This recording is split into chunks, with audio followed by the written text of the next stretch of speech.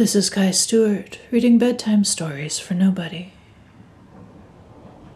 And the ocean comes to visit me while I'm sleeping. The ocean comes to visit while I'm sleeping. The first time she was a deep, deep tank full of seaweeds and hidden fish and a tiny, narrow catwalk across the top, and I was small.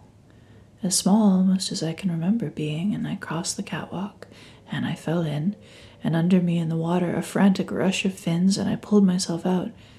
And I was just small, but already I knew how to pull myself out of a swimming pool. And for a long time before I met her, long before the very first time we met, I would dream of clear green water and the frenzy of hidden teeth. But I loved her as soon as I met her. I was never afraid of her, not her broad back or her reaching fingers, only the teeth that hide inside her. I've never been afraid of her, not face to face, not once. But she visits me as a towering wave, frozen above the city, as I follow a trail of refugees into the craggy mountain to safety. We climb higher and higher, and still the wave arcs over us, green as breathing, blue as an eye.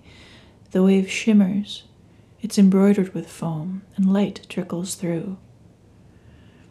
The city, as I look down on it, is small. It's so small. Tiny skyscrapers, miniature housing blocks, teeming, and the wave stands like an oak over an anthill, waiting and shining under the sun, and I watch it as we make our way up the mountain.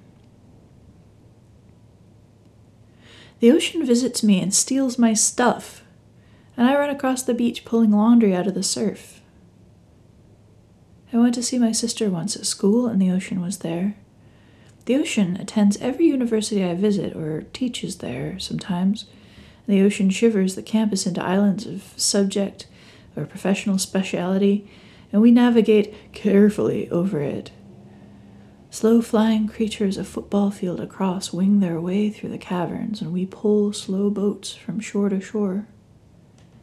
Vast winged creatures drift through her depths. We watch them pass beneath us from above. The water is so clear. They never ripple her surface. And she visits me at the new house, up through the tiny door above the rooms I found, where the house opens out onto a black stone cave and a gray spit of sand, and in the back of the cave some kittens shelter, and in the mouth of the cave the tide hushes over the sand. I can't hear the surf with the door closed, but I know where she is. I always know where she is. Maybe by the salt light. I like to sit out there and take a break from the politics and arguments inside. I think we all do. The waves are soft against the pebbles, the air is cool, and I make sure the kittens keep healthy. She looks in through the window sometimes.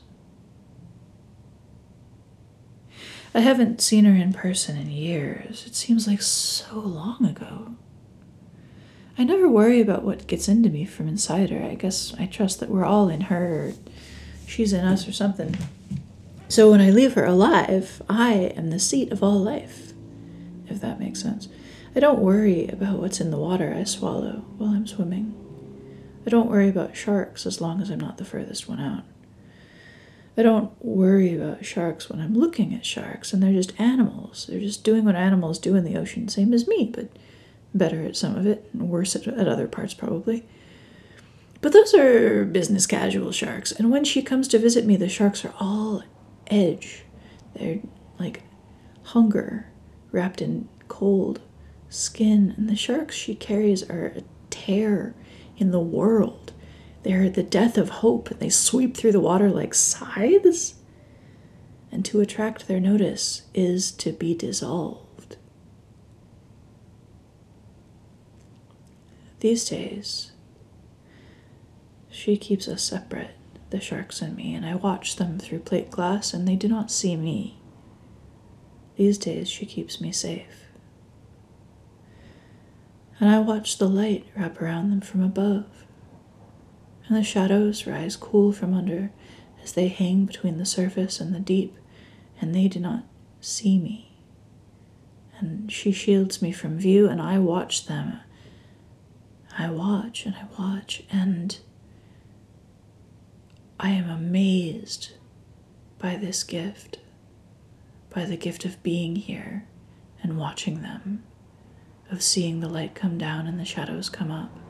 I am amazed and grateful. And then I go home. I hope she knows that I visit her too in my dreams. I haven't seen her in person in such a long time. I hope she knows that we're still close. On my way out of the city, in the depths of the university or the shopping mall, the top of the house, the big tanks at the aquarium. I hope we're still close, even though I'm so far away now.